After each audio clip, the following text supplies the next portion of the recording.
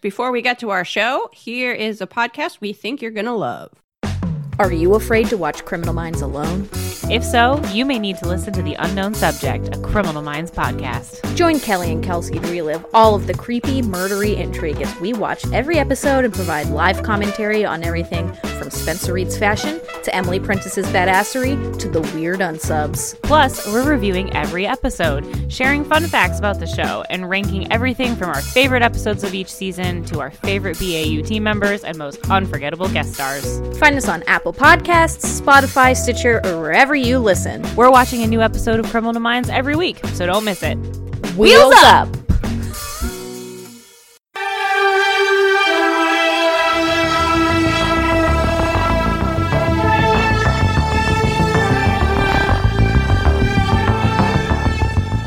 Hello, friends and enemies. It's time for Perhaps It's You, your favorite Unsolved Mysteries rewatch podcast. I'm Liz.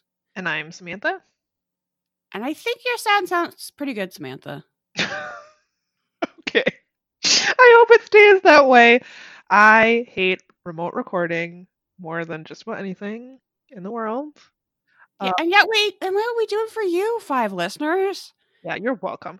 So if you listened to our last week's episode, you know that my audio was terrible, despite the fact that I folded myself in half like a pretzel and squeezed into a That's what you do when you're a podcaster. If you want good audio, apparently, is you go in a closet. Well, it didn't solve my problem. I think I am having a microphone issue. So today I'm using a different microphone that's not really meant for this, I don't think. So it probably sounds bad in a different way, I'm guessing, but we won't know until we're done recording. So, and it's not like I have another option anyway, because it's not like I have a cache of microphones to pull from. So I hope that look, we're trying. We're trying. We're doing our best. It's the best we can do. And if it's not good enough, oh well.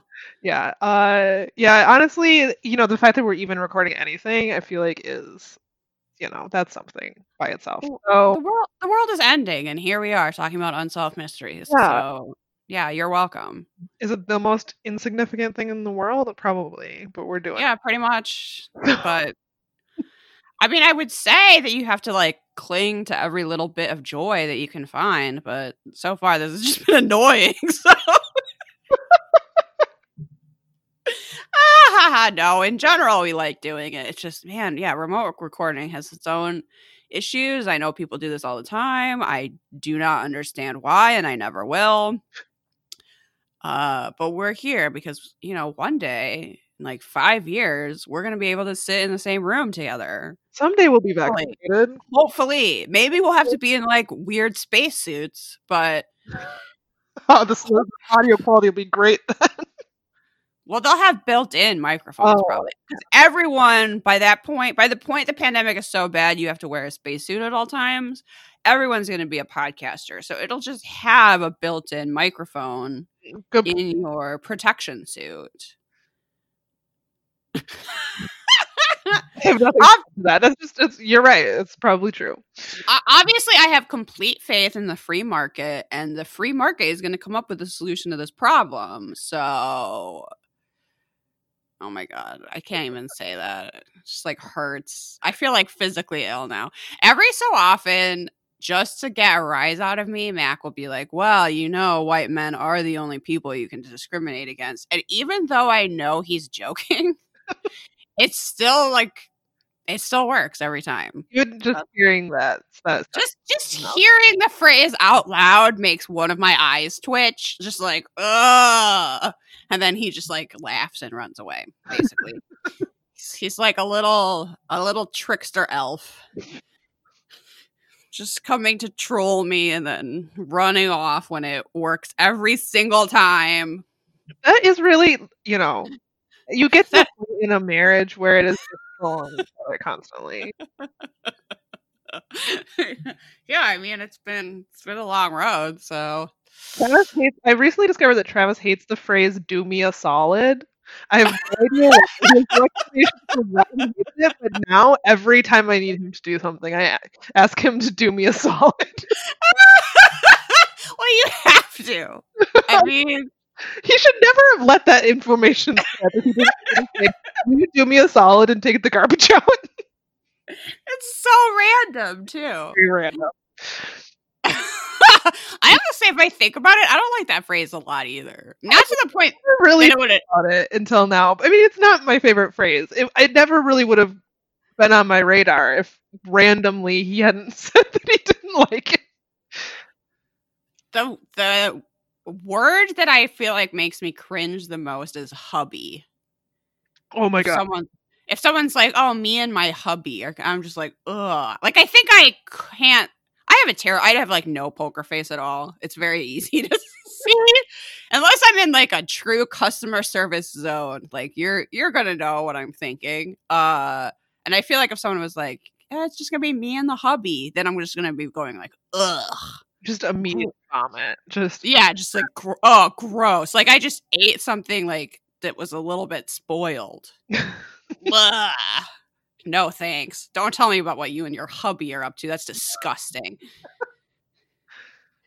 Do you have a like word or phrase like that? That's the one that comes to mind for me. Well, I share your disdain for hubby. I feel like if I start saying if I start referring to Travis as my hubby, I'm gonna just be also putting live, laugh, love details on the wall. So yeah, I'm not a big fan of that. I'm not sure that I have a phrase that's unusual. Like, everyone hates the word moist, right? Like, that's obvious. I don't care about. That's fine with me. I hate hubby way more. No, I don't care about moist. That's fine. But hubby, ugh. Yeah, Ugh. I'm a fan. I'm right there with you on that one. It's so gross. Amazing. I suppose do you feel the same? Oh, yes. I was like, there is another one that goes with that, and it's wifey. Yeah. No, Nope. gross. I think there's something like both so possessive and infantilizing about both of those words that it's You're just right. like, it's like you can just go like, well, this conversation's done, and I never need to speak to you again. Goodbye. And I don't know why. I'm not even really that big of a fan of like referring to Travis as my husband. I tend to go towards spouse, and I'm not even sure. Like, I don't know. It seems kind of possessive or something. Yeah, I'm not really a big fan of like referring, and I'll do it just because it's a natural sense. But yeah, I don't even really like referring to him that way. Like, I'd rather call him by his name, or like if I have to, I'll say like my spouse or something. But definitely hubby is worse.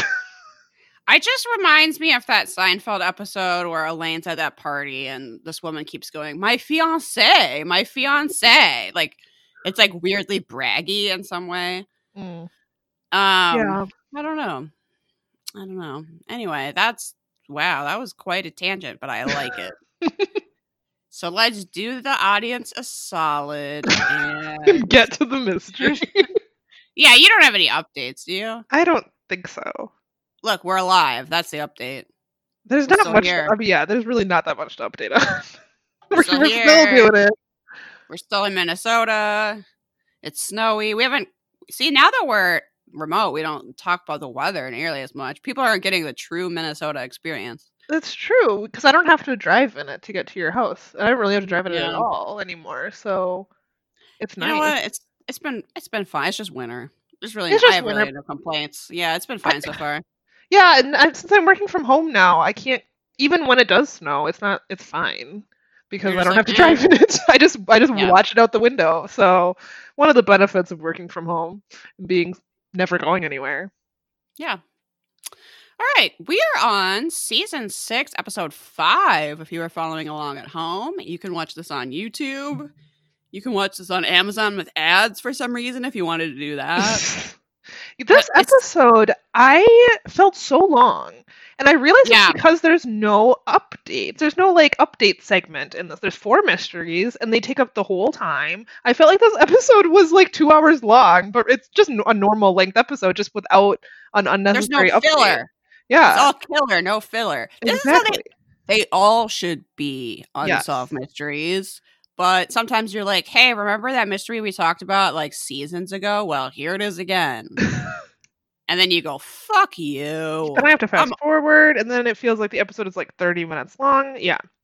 Yeah, this is quality. Okay, so we're starting off with a fraud. And I'm going to say that when I saw the still frame for this episode featuring a Hasidic Jewish man, I went, I don't trust Unsolved Mysteries to tell this story. Mm-hmm.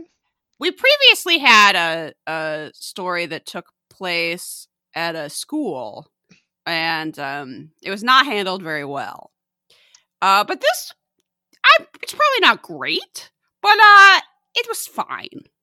It was not the nightmare that I expected to be entering, where I literally stopped it and then texted Samantha and then just decided, you know what I should really do right now is some online shopping. Because I don't want to watch this, because I feel like it's just going to be,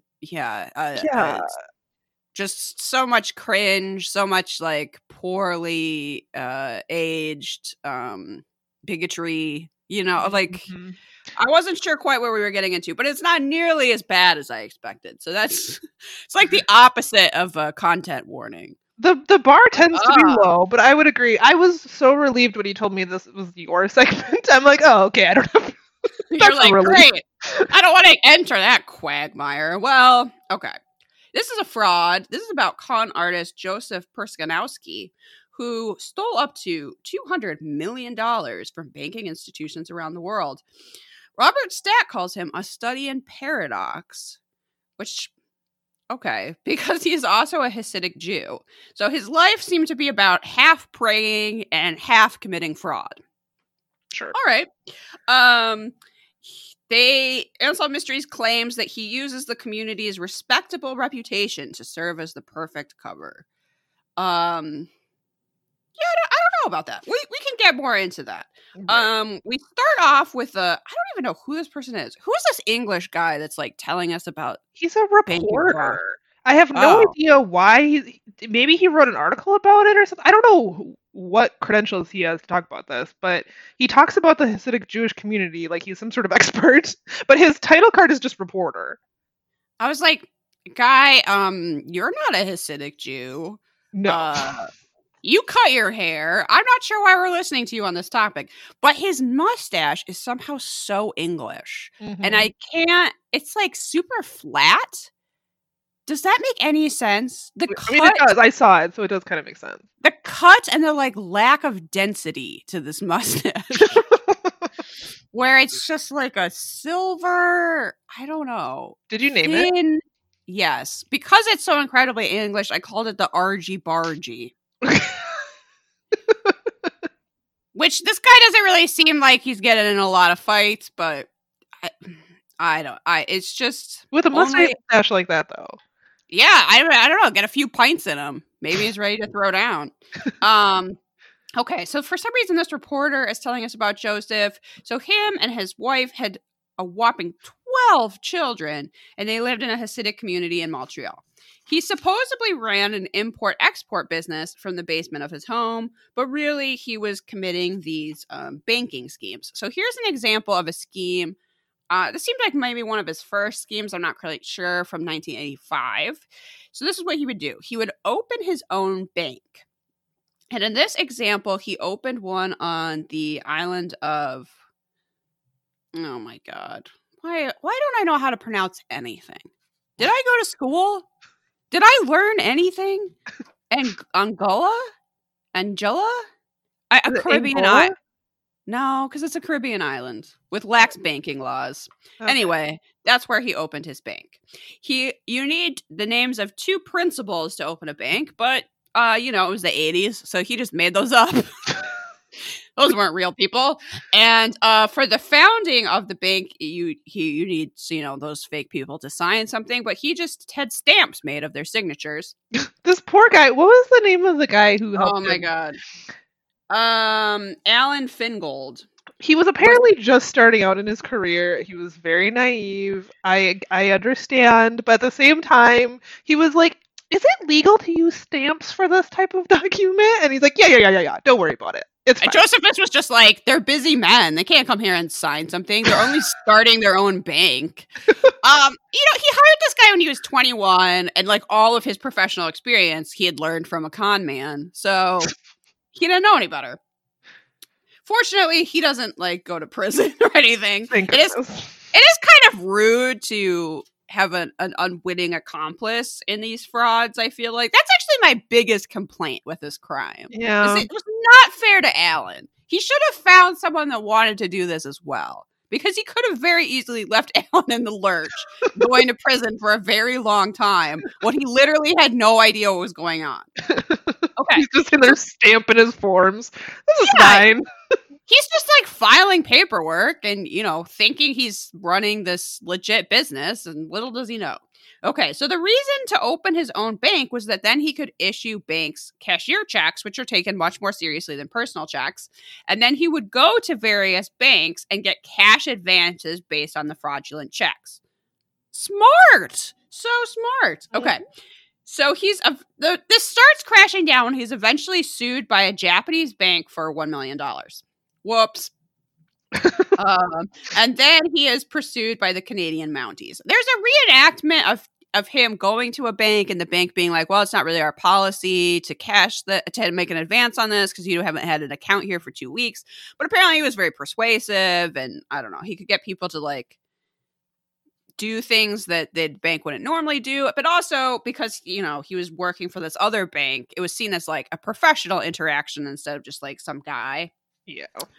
But yeah, so this is happening in Canada, and they're eventually pursued by the Mounties. We hear from Alan Fingold, his unwitting accomplice, who was cleared of any wrongdoing and labeled as simply being naive, which I feel kind of bad for him. So there's a reenactment of them raiding Joseph's home, but they didn't find anything. Joseph had already fled with his wife and 10 of his children. His 2 oldest children would join them later.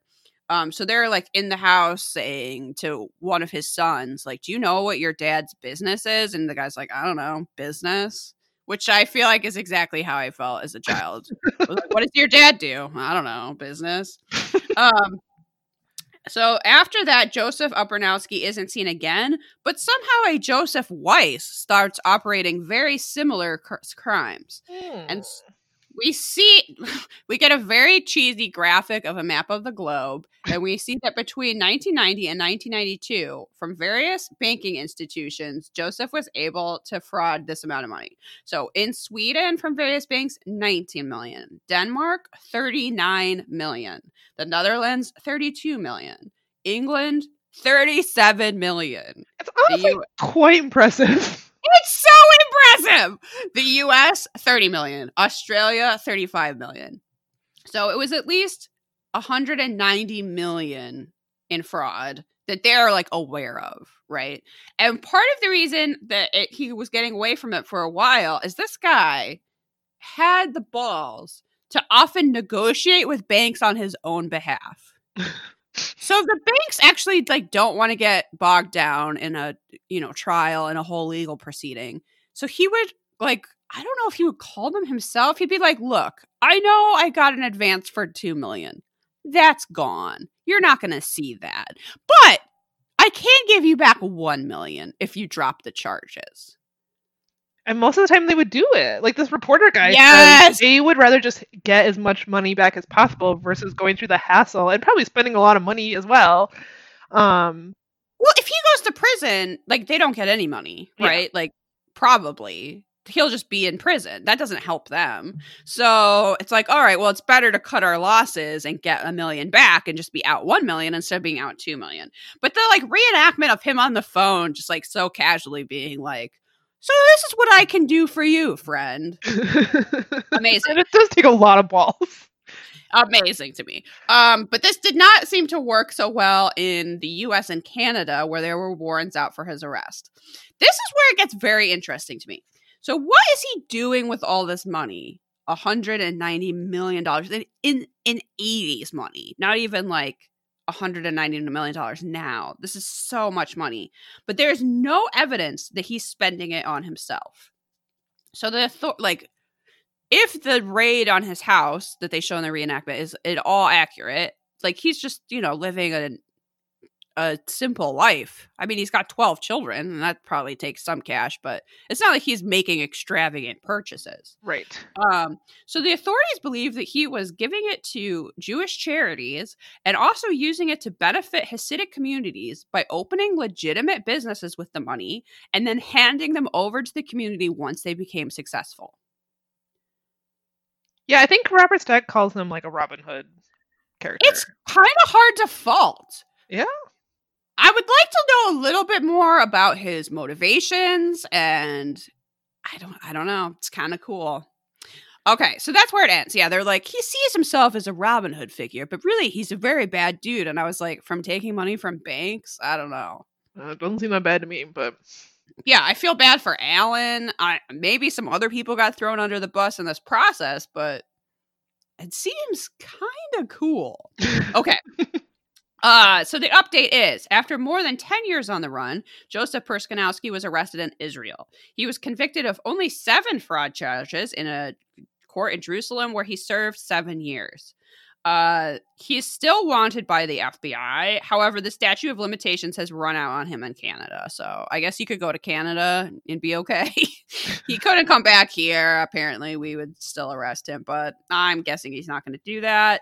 It doesn't seem like that money was ever recovered, and it just, I guess, stayed in those communities. It's a very interesting story, actually. I think so. I was way better than what I was expecting.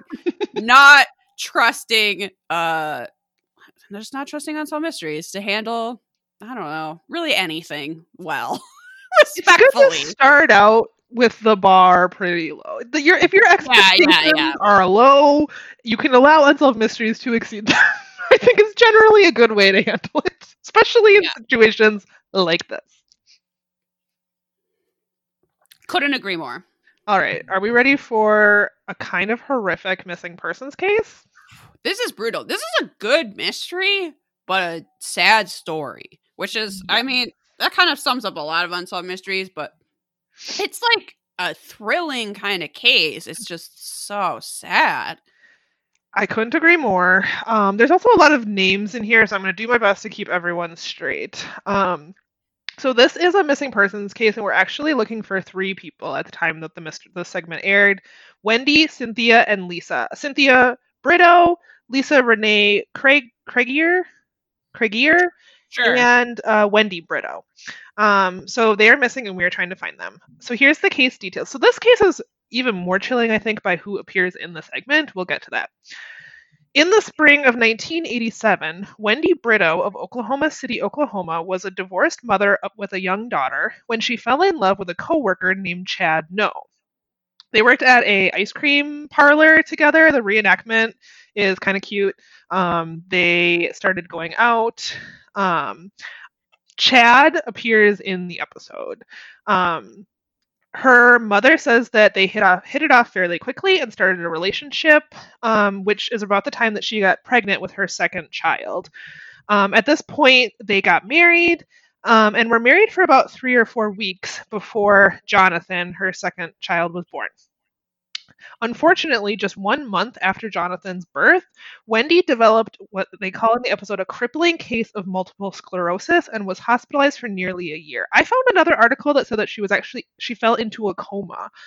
So she previously had like an undiagnosed case of MS, and but anyway, she fell into a coma and she was hospitalized for nearly a year, and she was diagnosed at that point with multiple sclerosis. Wow. And then Chad, who has a mustache but is a dirtbag, tells us that he didn't think he'd be able to raise 2 children on his own, so he filed for divorce while she was still, I'm not sure if she was still in the coma or not, but she was unable, because she was hospitalized, to fight in court for custody of Jonathan. So he filed for divorce and was awarded custody of their son. What a dick move. Yeah. He does not come off well in this segment at all. This is his quote. Of course, along with the MS, I didn't think that she would be able to help me raise my child. And instead of having 2 people or 2 children to deal with, I decided that it was best if we got a divorce and I raised my child on my own. Wow. So he couldn't be bothered to deal with her and, quote, in his words, deal with her and her other child. This is his wife! I can't be bothered to deal with her. That's She's in basically what he says, yes. What? A coma? Never mind. Moving on. Yeah, maybe don't get married then. I don't know. So frustrating. So Wendy... Okay, did people used to go into comas more often? Maybe. Because there's someone else in this episode that was in a coma. And it just seems like in the 80s, you might have been in a coma for a while. I don't understand. I don't know. You're right. It does seem to come up a lot in Unsolved Mysteries, oddly. To my knowledge, I don't know anyone who was in a coma, but it's starting to seem like that's statistically unlikely. Same. So, like I said, Wendy was too sick to fight the divorce or the custody decision. For 2 years, she went through physical therapy to regain the ability to do simple tasks like eating and walking. But at that point, her life did start to take a positive turn, at least for a while. During this time, friends introduced her to a man named Leon Camp. They fell in love and were married, and Wendy's first child, Cynthia, lived with them. Slowly, Wendy's condition improved. We're not going to talk about Leon's mustache. Well, we probably do, because I'm assuming you gave it a name. It's so big. It's very large. It is like shockingly large. It's comical. It's like if you are a child and you're at a bus stop and there's a poster and you go, I'm going to draw a mustache on that man. This might be the mustache that you draw on. It's true. It looks almost fake. I called it the make it stop. I hate it. But this guy, I think, is a dirtbag, so he's not going to win. It's probably going to the Archie Barchie. I think almost everyone, other than the people that are missing in this episode, I don't think he's eligible. Dirtbags all around. So Wendy's condition improved, and she married this Leon Camp. Her daughter Cynthia lived with them, like I said, and so and at this point she started having visitations with Jonathan. Remember that Chad, at this point, still has full custody of Jonathan. He starts letting them have visitations, but then after a while, according to Wendy's mother, Chad began to, quote, sabotage the visits. She said that they would call, make an appointment with them, set up a time for Wendy to see him, and then when she got there, they just wouldn't be home.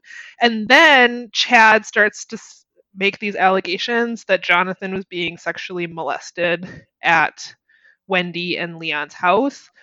I don't know if this was ever substantiated. According to the Unsolved Mysteries wiki, there was an investigation done, and the investigation concluded that there wasn't molestation going on. But they obviously don't go into detail in the episode, so I have no idea what the situation was, but those allegations were out there, and at that point, they stopped allowing Jonathan to see Wendy at all. They cut off the visits completely. So there's really messy custody situation. Yeah, it's really terrible. So regardless, it's a bad situation. It's not going well, and these people aren't getting along. And so at this point, Wendy is not allowed to see Jonathan at all until eventually the court ordered that Wendy and Leon's visits resume, and they actually cited Chad in contempt because apparently there were court-ordered visits. And so the court stepped in and said, you have to start having these visits again.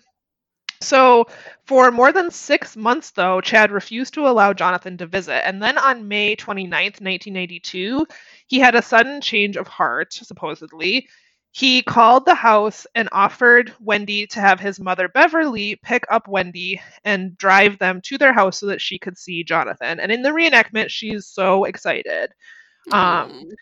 Because she basically says over and over again, he's going to let me see Jonathan. He's going to let me see Jonathan, which is very heartbreaking. But Wendy can't drive because of her MS. So Chad's mom, Beverly, is going to go pick her up, supposedly, and bring her to his house. By the time that Beverly arrived, Leon had convinced his sister, Renee, this is Lisa Renee Krieger, to go with Wendy and Cynthia because he didn't trust Chad.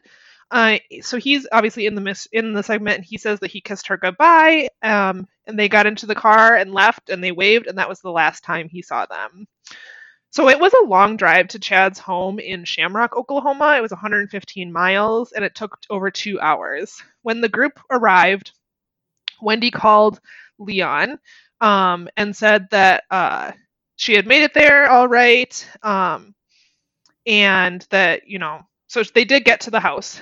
Chad in the episode says that like she didn't want to see Jonathan at all when she got there, that she mostly sat on the step and drank coffee, which seems weird because it seems like she was super excited to see Jonathan and hadn't seen him in a while. So he claims he got there and wouldn't even interact. Yeah, right. I don't believe that for a second. No. So when it was time for Wendy to say goodbye to Jonathan, her, Cynthia, and Lisa climbed back into Beverly's car. Chad's grandmother, Ida, joined them for the ride back. I have no idea why. But Ida is also interviewed for the show and says that they basically fought the entire way back about all kinds of things. She said that she was poor company.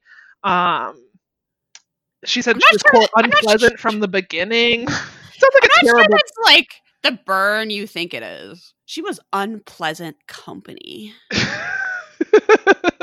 Therefore, I don't care that she's missing.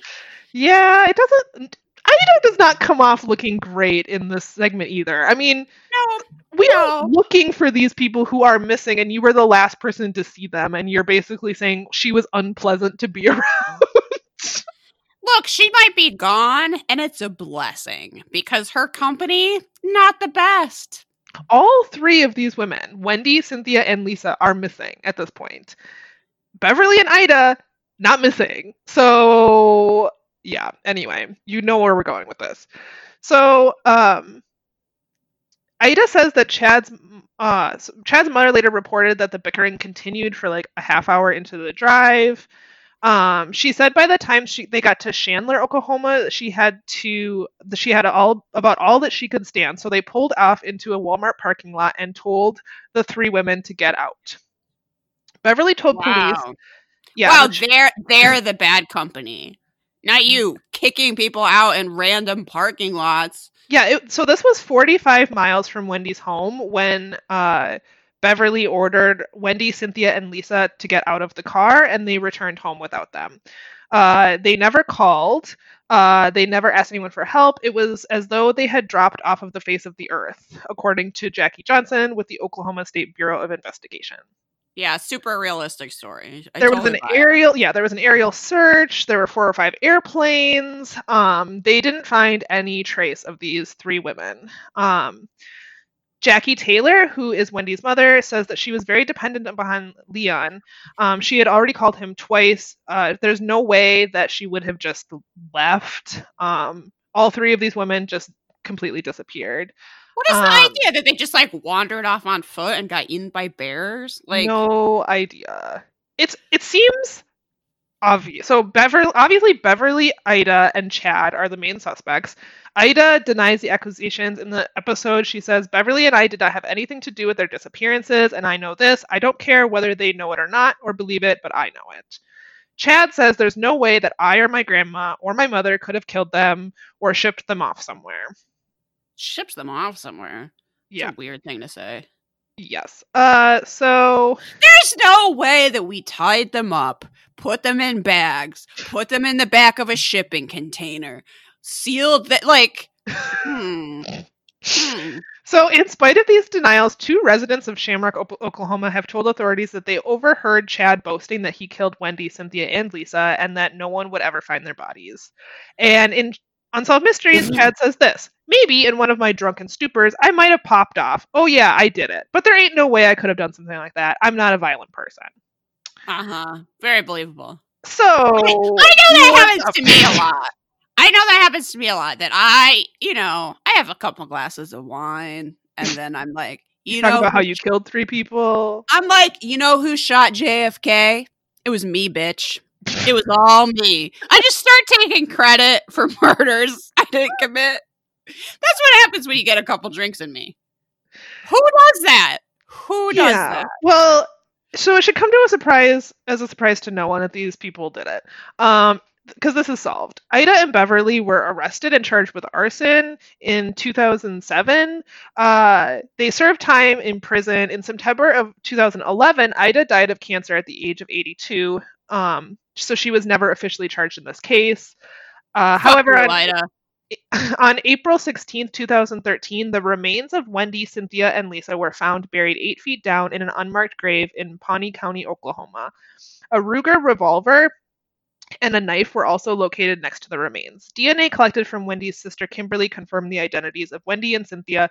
DNA evidence also confirmed the identity of Lisa. A coroner declared that they were victims of homicide. Wendy died of a gunshot and sharp force injuries. Cynthia died from, quote, homicidal violence of unspecified means, and Lisa died from gunshot wounds to the torso. Cynthia's remains still had duct tape attached to them. Grover Pruitt, who is Ida's son and Beverly's brother, was arrested on $500,000 bail that was reduced to $50,000. He allegedly led police to the remains, which were buried in a hole under a septic tank on property owned by the Pruitts. Around the time of the disappearances, Ida told him to dig a hole. She later told him to fill the hole in because, quote, there's bodies in there.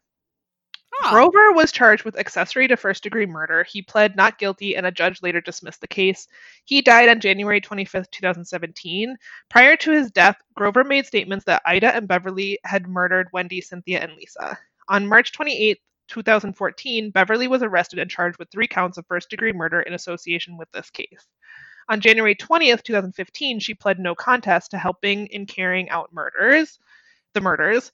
As a part of her plea bargain, she was sentenced to 15 years in prison and 15 years probation, and she was released from prison on January 7th, 2020.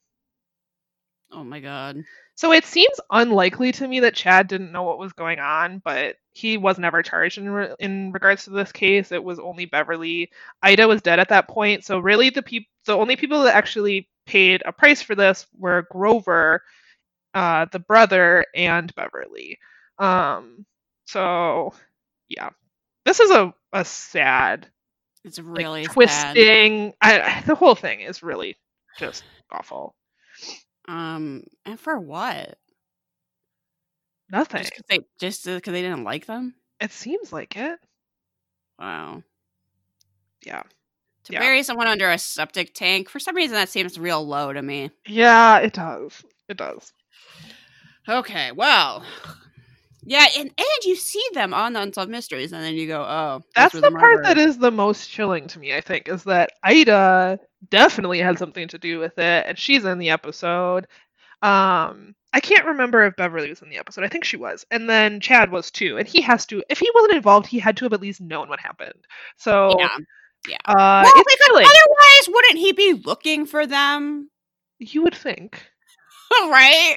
Wouldn't he, be curious where they were if he didn't know? I mean, he claims to not know in the episode, but of course he's going to say that. So right. Yeah, it's chilling to have them on the episode. Ugh. Okay, so we do get a bit of a palate cleanser after that with A Lost Love. Yes. This is the story of, at the time, 45-year-old Dolores Brooks from Brooklyn, who was looking for a teacher she had as a teenager. At the time, she had moved to Brooklyn from a small town in North Carolina, and it was a big culture shock for her. She was kind of overwhelmed by New York and, just going through an awkward teenage phase in general. She was explaining that where she was from in North Carolina, people would come from miles around to see a 3-story building, and suddenly she was living in New York. So it was a big adjustment. So she started her first semester at Decatur Junior High in Bed-Stuy, and she was shocked by her classmates' rowdy behavior, which seems to be just throwing paper around. Yeah, it really was not that rowdy. I don't know. But there was also a new music teacher at this time, Madeline Strauss, who was also something of an outsider. Her class apparently really opened Dolores' eyes to the beauty of music, and she eventually became a friend with Madeline and would frequently visit her apartment that she shared with her father, which honestly I think is kind of weird, but whatever. And at least in the reenactment, Madeline is living in splendor. She has this super swanky apartment that's in a high rise overlooking Central Park. She seems to be living with all these fine antiques and stuff. I don't know. I'm not quite sure why she was teaching, but anyway. So over the next couple of years, Madeline took Dolores to chamber music concerts and other musical events, like high society kind of stuff, and would often lend her appropriate clothing to wear. The fashion in this segment. Yeah, I'm not sure how accurate it is, but the person they picked to play Madeline is this like model. Yeah. You know, remember how you had a completely gorgeous junior high, middle school teacher? But I think it was to sort of give her this, like, I don't know if it was, like, accurate, but it gave her this, like, yeah, she's, like, you know, from this other world, very upper class, right? Right. And Dolores explains that this was important. It sort of, like, changed her view of herself, because she says once someone cares about you, your self-esteem automatically picks up. And her home situation at the time was not great. Yeah. So she felt more comfortable with herself because Dolores cared about her and saw value in her. So Dolores went on to graduate from junior high, but was later overwhelmed by her bad home life and ended up dropping out of school and running away from home. She became a ward of the state. In 1966, Dolores fell ill and was in a coma for a while, which is just like something you did. I mean, this was in the 60s. I don't know. Something you did. Something you did at the time. She did regain consciousness, obviously. She's talking to us in the segment, but she had partial amnesia, a favorite Unsolved Mysteries topic, as a result of her coma. So in 1967, she's stopped on the street by a woman who seems to know her and is very excited to see her, but she doesn't know who she is. And this happened a few more times, that she would be in the area and this woman would be like, "Oh my God, Dolores, it's so great to see you." And Dolores would just be like, "Yup." Because she doesn't understand who this woman is. And the woman was like, "Don't you remember me? I was your music teacher." And at least in the reenactment, Dolores is like, "Well, I hope I was a good student, but I gotta go." That should be my reaction.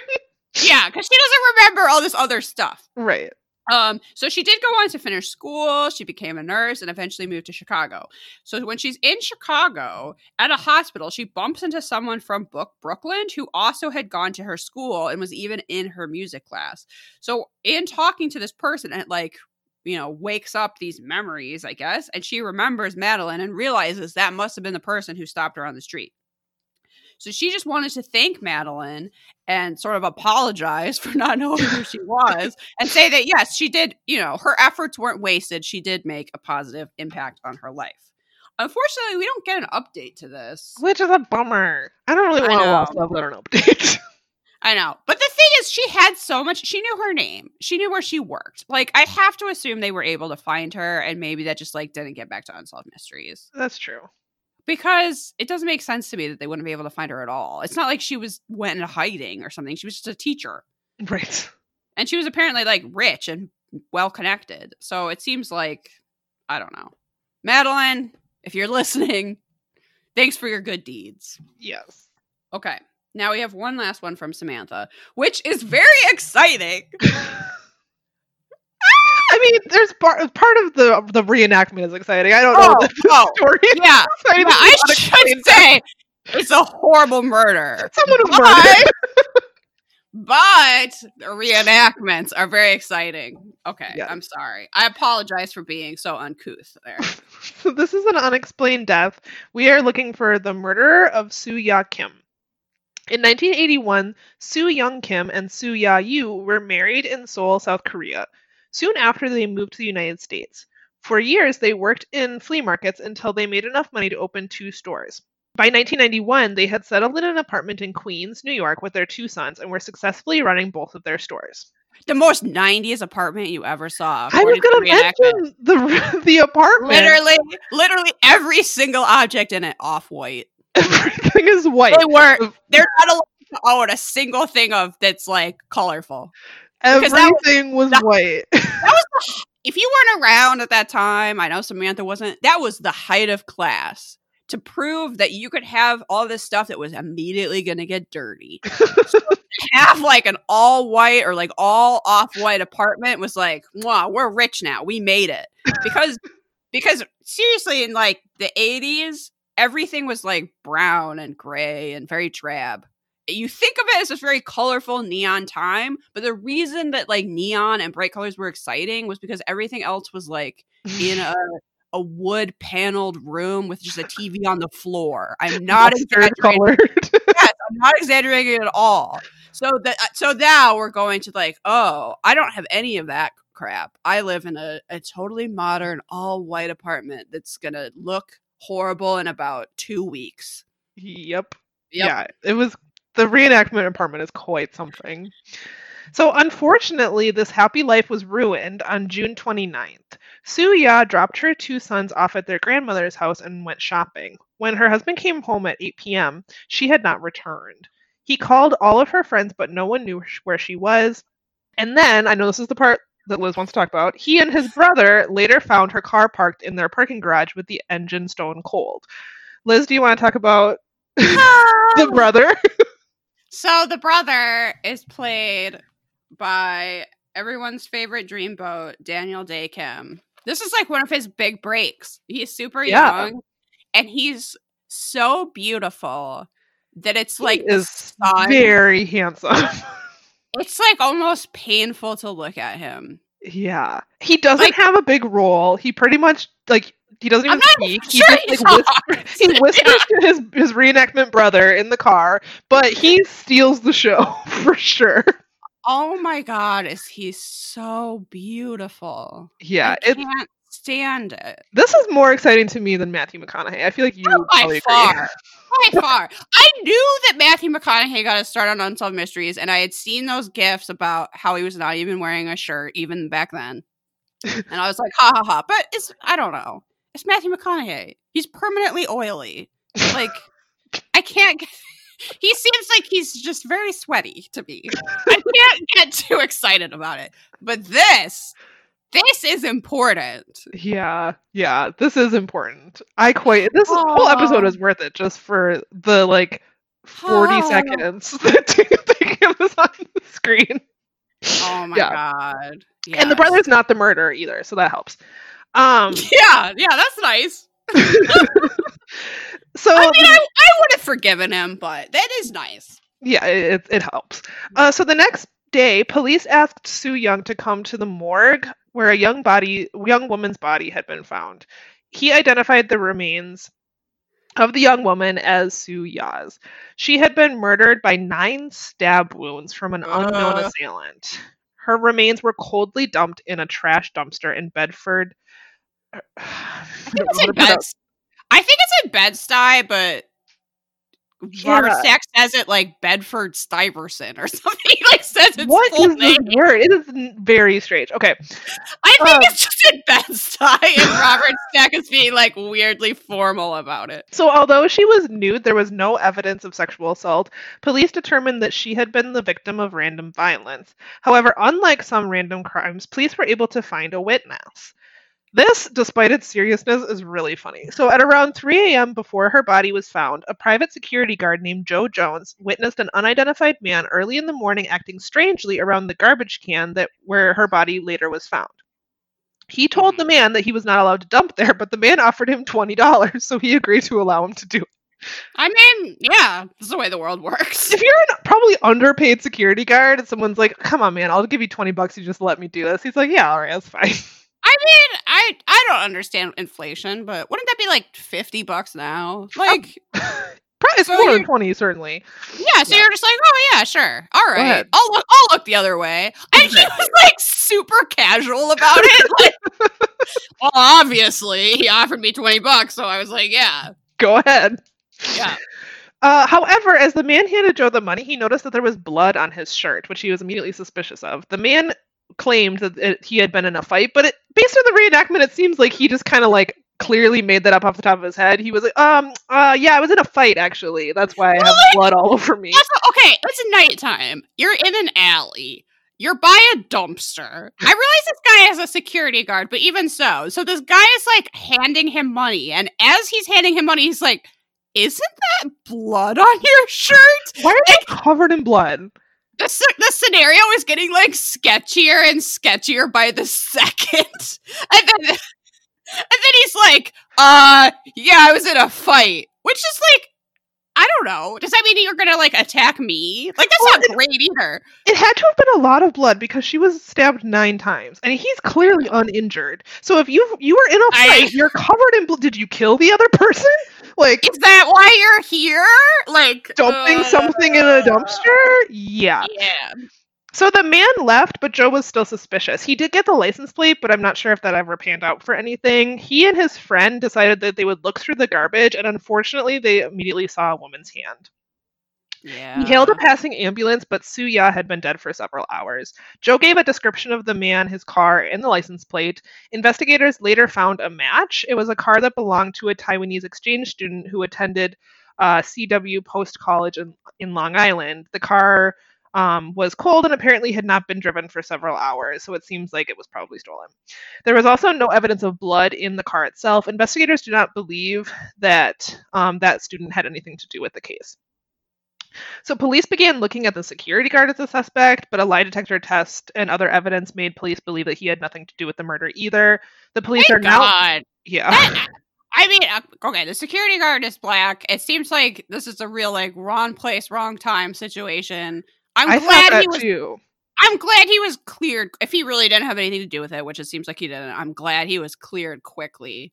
Because it definitely crossed my mind watching this episode that he dodged a bullet. Yeah, for sure. yeah.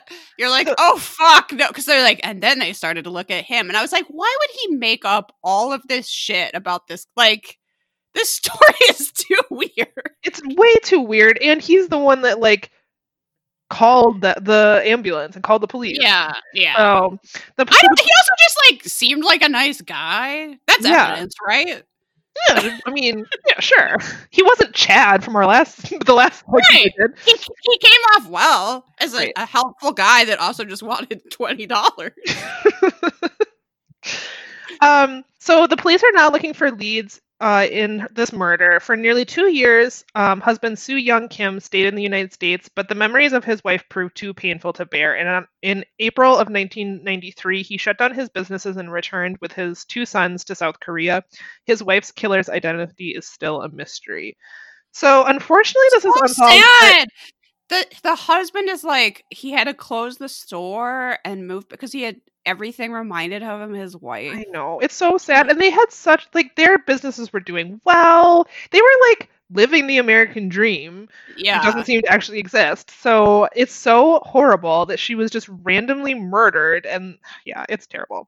And unfortunately, it's not solved, but there is some interesting information. Okay. So... in the years since the segment aired, viewers have made note of the similarity in appearance between the composite drawing of Soo Ya's killer and that of infamous New York City serial killer Joel Rifkin. Joel was active around... He was active around the same time that Soo Ya was killed, and at least one of his known victims was another Korean woman named Yun Lee. Who was around the same age as Soo Ya. However, he has never been charged in this case, and some people have noted that Rifkin's chosen victims were typically sex workers, which did not fit Soo Ya's profile. So it is still like a convenient target in some way. Serial killers do stray from their MOs, like that happens. So unfortunately, there's no actual evidence tying him to the case that is noted anywhere, and probably this is never going to be solved, unfortunately. But it is interesting. I mean, it's such a random... I think Robert Stack called it, like, another senseless act of random violence. Yeah. And you're like, okay, Stack, like, that's actually pretty rare that you would just go out living your normal day-to-day life and then get stabbed 9 times. That's not that common, Stack. But that is what happened here.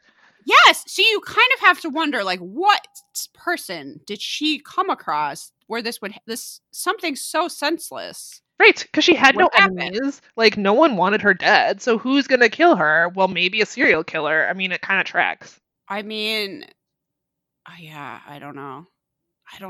It's bizarre. I'm sorry that I acted like it was so great, because really I was just excited. But I mean, that's the positive. So it's a sad case, but there is some levity in that you get to see Daniel Day Kim looking real fine. Oh my god, so beautiful. Yeah. Did they make like Teen Beat posters of him I could just hang up around the podcasting room? You might be able to find one.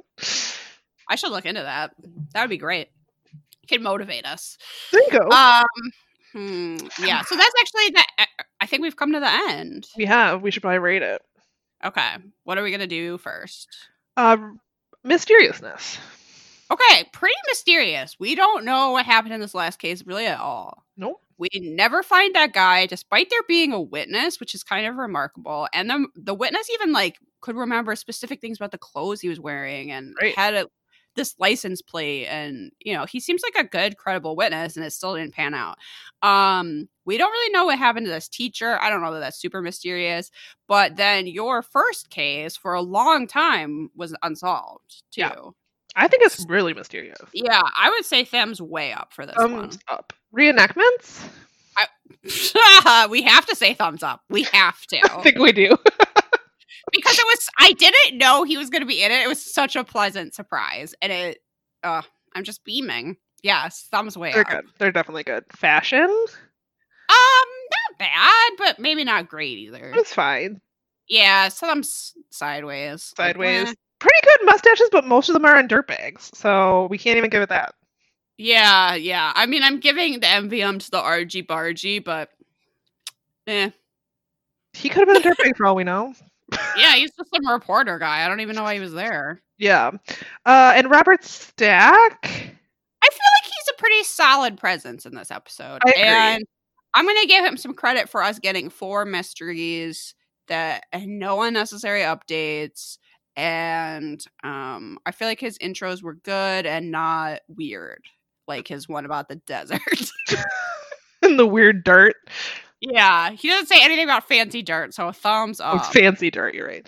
Yeah, thumbs up for Robert Stack. This is overall a solid episode. On our Robert Stack scale of 0 to 5 Robert Stacks, I feel like higher than a 3. Yeah, I was going to say, I feel like in terms of mysteries, it's 3.5, maybe 3. But does Daniel Day Kim bump it up? He's gotta. Yeah, so I'm going to go with a 4. I think a 4. Yeah, because I would recommend people watch this, even if it's only for Daniel Day Kim. Yeah, exactly. So, yeah, a 4. Just this silent, gorgeous figure in the background of all the reenactments, like at the store, and then at the end he has to like close the store because they're gonna move away. Yeah, very good. Yeah. All right, it's a 4. That's a wrap on this episode. Are you gonna recommend something? Yes, I am. Because I think I've hit a bit of a pandemic wall this week. Oh, you and me both. Samantha knows, where I was just like, fuck this. Fuck everything. I'm so tired. It's just, to live the lives that we're living right now, you have to compartmentalize so much worry and put that to like the back of your mind while you just go about your life. And it's kind of draining. Agreed. Anyway, so one of the very few things that brought me any joy this week falls into the candle category. Yes, as it often does. So I ordered some candles from a shop on Etsy called Asian Boba Girl, which are bubble tea themed candles. They're beautiful. They really, it made me want to drink one. They really do look like bubble tea when you sent me the picture. The drawback is that it might make you want bubble tea, so keep that in mind. But they come in these really amazing scents. There's 3 categories. So there's milk tea candles, there's Asian snack candles, and then there's like miscellaneous, which is being called seasonal candles. So for milk tea, you can get like classic milk tea, jasmine tea, Thai tea. I got a taro milk tea, and it smells exactly like taro milk tea. Oh my gosh. The mini ones come in these super cute glass containers that look like little milk things. They're so cute. The bigger sizes come in like a jar or a glass, and honestly, I feel like are less cute. I'm sure they still smell good, and they have like little boba bubbles painted on the outside. The packaging is just like, so good. And so there's other flavors that I haven't tried that sound really good, like peach gummy, mango mochi ice cream, banana milk. I mean, wonderful. Seriously, like any of these, that's like, yes, I want my whole house to smell like, Vietnamese coffee. Like, what? This sounds so good to me. So I love my taro little candle. There's soy candles, if that matters to you. I don't know. This is at Etsy, AsianBobaGirl.com. And I'm very happy with my candle. And it brought me some fleeting joy, which is really all we can ask for in this world. That's it. That's my update. Candles. That's a really good recommendation, actually. I'm pretty sure I'm going to need to buy some. You should. So, in stark contrast to my recommendation last week, I'm recommending something that's kind of fun and silly. It's a show that Travis and I have been watching that we're kind of obsessed with. It is the British game show, ostensibly it's a game show, called Taskmaster. And we can watch it if you're in the States like us. You can watch it for free on YouTube. It's on, and it's official. It's like the official Taskmaster YouTube channel. Most of the seasons are on there, and you can watch them completely free. That's how we've been watching. It's like I say, it's ostensibly a game show because it's a game show in the way that Whose Line Is It Anyway was a game show. If you watch that show and you remember Drew Carey's opening line, everything's made up and the points don't matter, this is exactly the same. So over the series, which there's like 8 to 10 episodes, sometimes more, I think, in a series, there's 5 contestants and 2 hosts. So Greg Davies and his like sidekick named Alex host the show. They're comedians. All of the contestants are comedians, and they compete each episode in a series of tasks that are silly and weird. Some examples of tasks that they've had to do are like they had to paint a picture of a horse while riding a horse. They're like amazing, completely silly. There's always a group task, so they'll have them in groups and they have to compete like in a it's always silly, it's always funny. And then over the course of the episode they are awarded points. Most of the points are kind of subjective based on what the hosts think, how the hosts think they did. And as the series goes on, the points add up until there's finally a winner. This show is so funny. At the first few episodes we watched, because we kind of stumbled upon it on YouTube, we were a little unsure because it is very British humor sometimes. But now that we've watched like 5 seasons, there's like, I think there's currently 10 seasons, maybe 11. We've watched like 5 or so seasons of this. It's like we're obsessed. We watch it almost every day. We laugh out loud, like belly laugh at least once every episode we watch. It's so funny.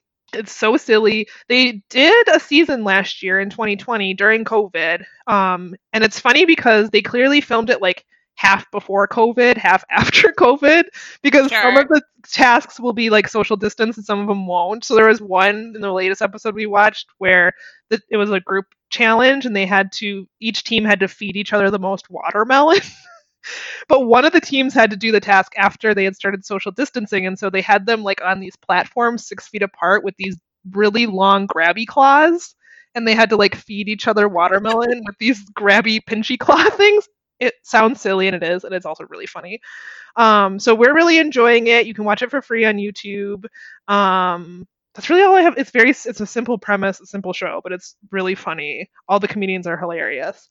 And there's enough seasons that you can really get a lot of binging in. Which that's a solid recommendation. Free entertainment. Yeah. I like recommendations for free entertainment, especially things that are funny and silly. I think we could all use a laugh. So agreed. I am super excited that Riverdale comes back next week. Oh yeah. That's like all I care about right now. We gotta take what we can get in these trying times. That's also silly, but in another way. Sure. I feel like maybe I had updates about something else we'd recommended, and now I can't remember. So it doesn't matter. You know what? Very little does. It's true. Very little does. It's very true. But you can follow us on social media, Twitter, Instagram. We have several Facebook groups. We're pretty big time. Yeah. You should definitely be in our Animal Crossing one if you want to meet Wart Jr. Hell yeah. my prize villager. We have a website, perhapsitsyou.com. If you have a paranormal tale, or if you've had a psychic dream, perhaps it's you podcast at gmail.com. You should write us a 5-star review. You should slam that subscribe button so hard. Remember when we talked about phrases we don't like? Yeah. Earlier in this episode, I think slam that subscribe button. It's pretty bad. Might be one of mine. It's pretty awful, and I might be saying it every episode now. What else do we need to plug? Do we plug the Patreon? You can give us some money No. on Patreon and get bonus content. We got quite a few episodes out now. Yeah, that's a pretty good deal at this point. If you find $1 and like some old jeans or something, you should probably give it to us and then get a bunch of bonus episodes. Hell yeah. We're going to be doing the last of the Unsolved Mysteries reboot this month. And then next month, we might do another Paranormal Home Inspectors. But also, John Waters was on Special Victims Unit recently playing a pornographer. And I'm pretty sure we have to talk about that too. I think it would be funny for us to do a modern SVU episode, considering neither of us have watched that show. No, we'll have no idea what's going on.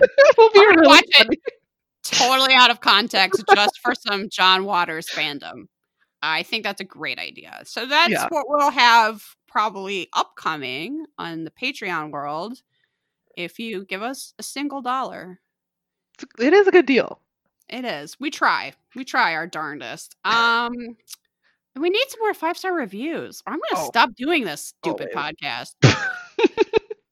Okay, I think that's everything. I think we survived yet another episode. Thanks for the support, everybody. Thank you. Keep barking. Bye. Bye.